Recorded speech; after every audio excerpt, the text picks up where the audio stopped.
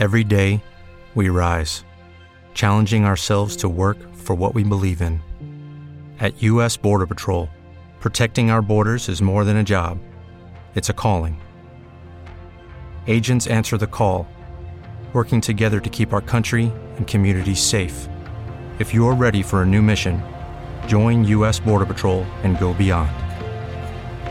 Learn more at cbp.gov/careers.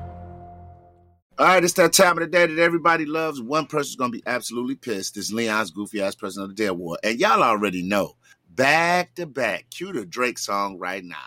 45. Boy, you big Goofy, and all the people that's out there with him, and all those police officers that was taking selfies with the people that was trying to break into Senate and Congress.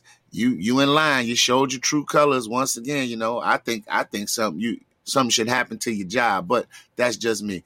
But President, listen, man, I don't like you. I don't rock with you. But I can say this. You know you wield a lot of power, and your arrogance and ego was willing to let people come in and destroy the perception of democracy here in America. You know, we look at other countries and we see the government being overthrown, people turning up, running up on their president, kidnapping officials and all that. We've never seen that over here. Now, I can't call it a coup because you're still in office. You know what I'm saying? You're still technically the president until the 20th. But to sit up here and try to leave the country in disarray on your way out is nothing but narcissism at its highest form, arrogance at its highest form. And all those people that were doing that, you know, like you said, Jacob Blake gets shot in the back. The young man in Philly gets shot up 12-something times. But here it is, these people were allowed to bang on doors while senators and congressmen and congresswomen were inside that building, lives in jeopardy. Because you don't know what those people were going to do when they got in there. Hell, somebody was sitting in Nancy Pelosi's office just chilling. What if she walks into that office? You don't know what anybody's going to do.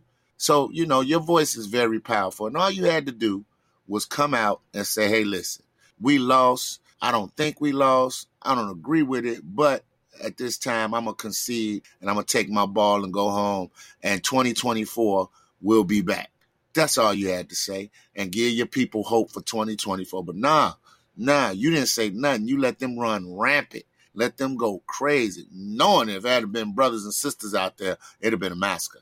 We'd have got laid down. So all you goofballs out there that's just running up on the White House lawn, and then out of all those people that was out there, I heard only 13 to 14 got arrested, breaking the curfew law at 6 o'clock. This is absolutely terrible. The world is watching us, and I guarantee you other countries are looking at us and saying America's getting weaker and weaker. Hopefully this new regime will build it back up.